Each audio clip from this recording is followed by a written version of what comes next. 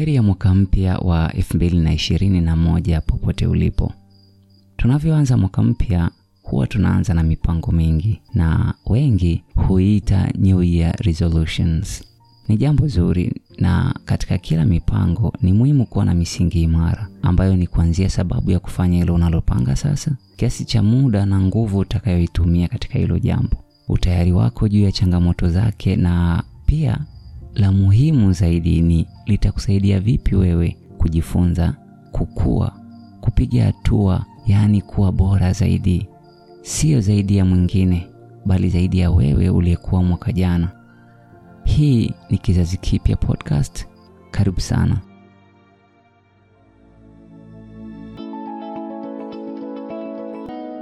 Hii ni kwa wale wanaoishi ukweli ulio ndani yao, wanaopitia mchakato wa kupona na kukua kwa namna ambayo ni sahihi na ya kipekee kwao.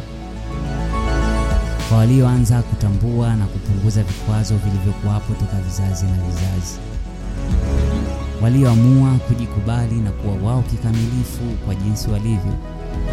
Wanaoamini katika kuweka mipaka, kujiweka wa kwanza, na kwamba uhalisia ni tofauti kwa kila mmoja wetu.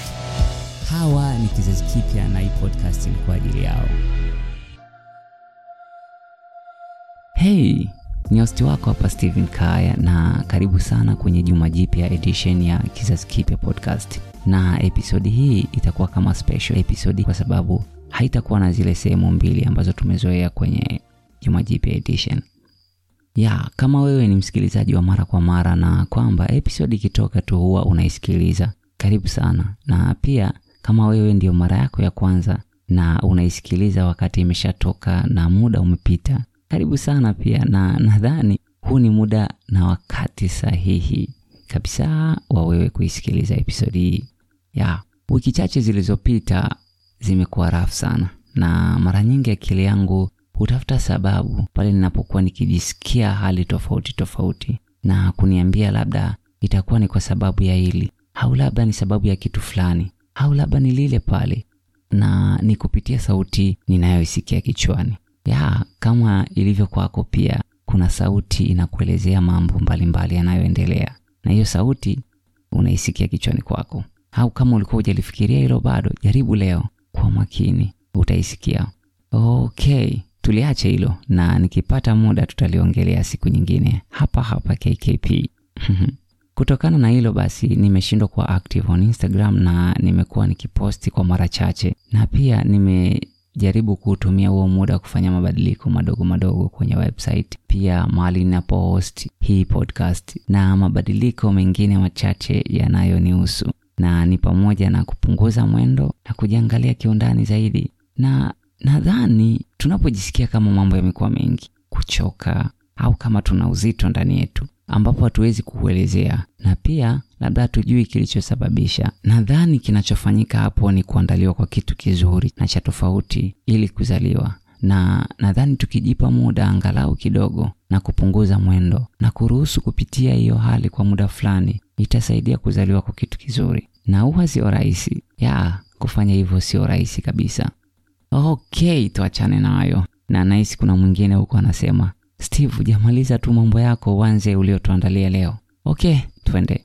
Tunavyoanza mwaka huu 2021, tunaanza na mipango mingi. Na nina maswali machache ambayo kila mmoja akiweza kujiuliza kwa umakini na kupata majibu yake binafsi na ya kipekee, yatasaidia katika kutekeleza mipango yake vizuri na kwa ubora. Na ni maswali ambayo ukijiuliza wewe itabidi ujijibu wewe mwenyewe, haina haja ya kwenda kudiscuss na mtu mwingine. Na uzoefu niliopata katika maisha yangu ni kwamba ni vizuri kuomba ushauri na ni vizuri kuongea na watu wa karibu kuhusiana na jambo ambalo unataka kufanya, ili labda kupata ushauri. Yule mtu ambaye kidogo unamwamini kwamba huyu naweza nikamwambia kitu na akanisikiliza na hato ni judge na atalichukulia kama ni la kwake labda. Na ukiomba ushauri, kumbuka kwamba mwisho wa siku wewe ndio unahitajika kufanya maamuzi, na unapofanya maamuzi fanya yale ambayo unahisi sawa ndani na sio kwamba mwingine aliona ni sawa. Okay, basi kuna maswali machache ambayo ni vizuri sana kujiuliza pale ambapo unataka kutekeleza mipango yako ambayo uliipanga, ama unataka kuanza kupanga kwa upya ili kufanikisha mambo yako katika mwaka 2021. Na tukianza na hili swali hapa, je, ninachokwenda kufanya kinaonyesha uwezo ulio ndani yangu kwa ujumla wake?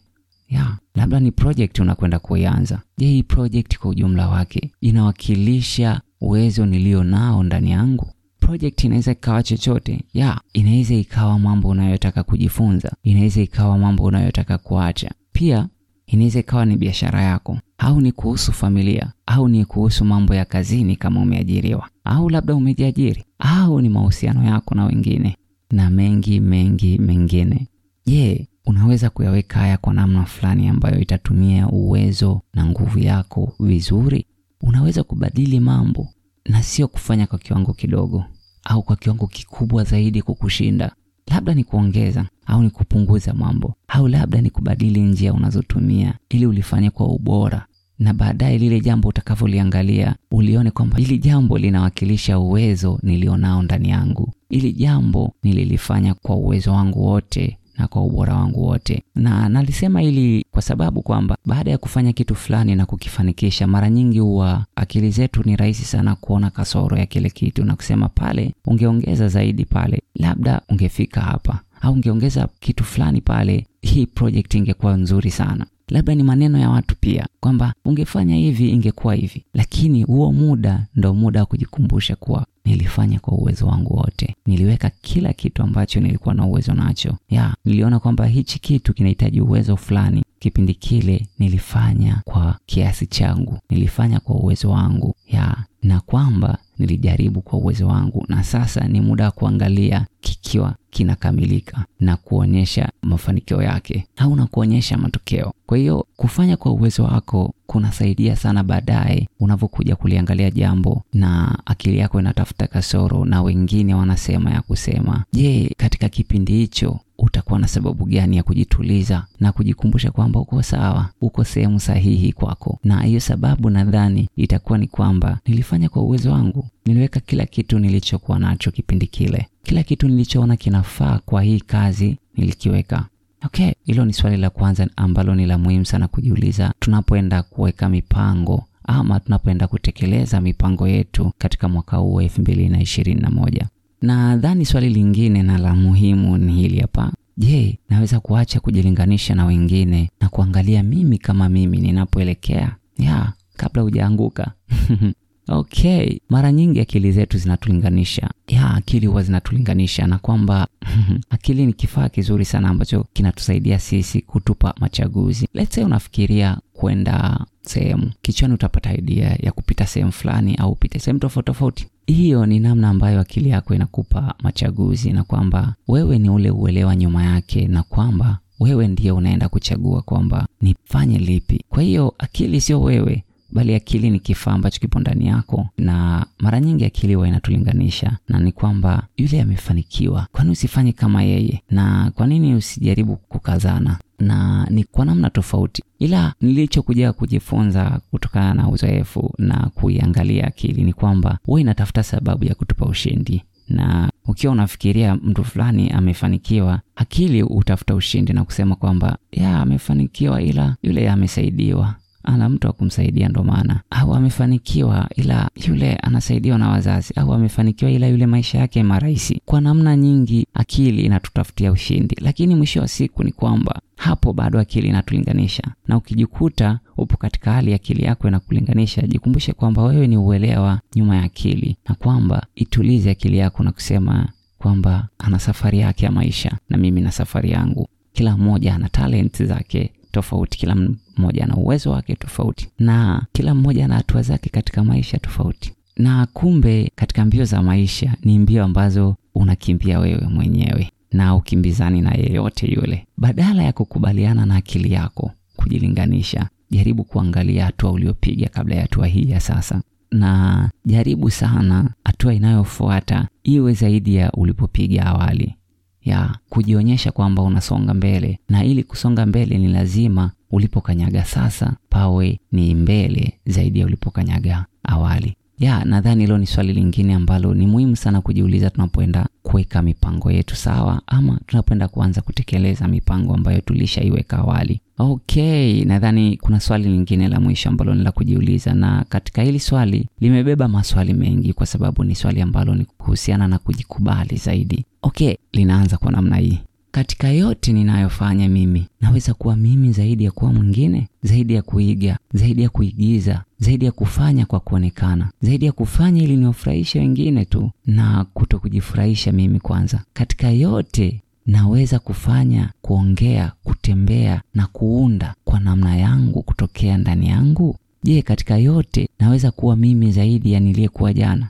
Naweza kujiweka mimi wa kwanza wakati nikishirikiana na wengine, huku nikiamini kuwa ushirikiano ni nguvu na utengano ni udhaifu. Naweza kujipenda mimi kikamilifu kwa jinsi nilivyo, huku nikijifunza na kupiga hatua kwa kasi yangu.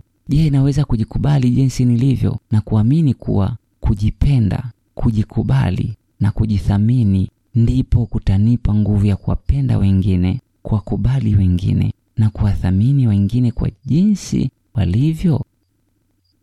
Unawezaje kuwa wewe zaidi, kujikubali zaidi na kujithamini na kujiona uko sawa, huku ukiendelea kubadili machache ambayo unayaona yanafaa kubadili, na ukijipenda wewe uliyekuwa kabla ya kubadili na wewe unayekuja kuwa baada ya kubadili hayo mambo machache. Hayo ni maswali machache kati ya mengi ambayo ni vizuri kujiuliza wakati tunauanza mwaka huu 2021, na pia ni vizuri kujua kuwa majibu yake ni tofauti na ya kipekee kwa kila mmoja, na kwamba kila mmoja ana nafasi ya kutafsiri mambo kutokana na uhalisia ulivyo kwake yeye. Na kila mmoja awe na uhuru wa kufanya hivyo kwa namna yake na kuweka mipaka yake, na tujaribu zaidi kutokuvuka mipaka yetu na kusikiliza mipaka ya wengine ili tusiweze kuvuka mipaka ya wengine. Nadhani hiyo inatukamilisha episodi hii ya leo ya Juma Jipya, na ni special episode kwa sababu haina sehemu mbili kama inavyotakiwa, na ni kwa sababu ya kukumbusha tu wewe kwamba kuweka misingi katika mipango uliyoweka, kuweka misingi katika namna utavyoenda kutekeleza mipango yako. Nikutakia mwaka mpya wenye kujikubali, kufanya kutoka ndani yako na kwa uwezo wako. Itakuwa vizuri sana ukitembelea Instagram page ya Kizazi Kipya Podcast, ambayo pale wanaweka jumbe mbalimbali mara kwa mara ambazo zitakuhamasisha wewe kuwa wewe kikamilifu, kujikubali wewe kikamilifu, kusimama na kusimamia mipaka yako kikamilifu. Sina mengi zaidi, ila nikutakia Juma Jipya jema linaloanza leo, na tukutane Juma Jipya lijalo. Kwa heri kwa sasa.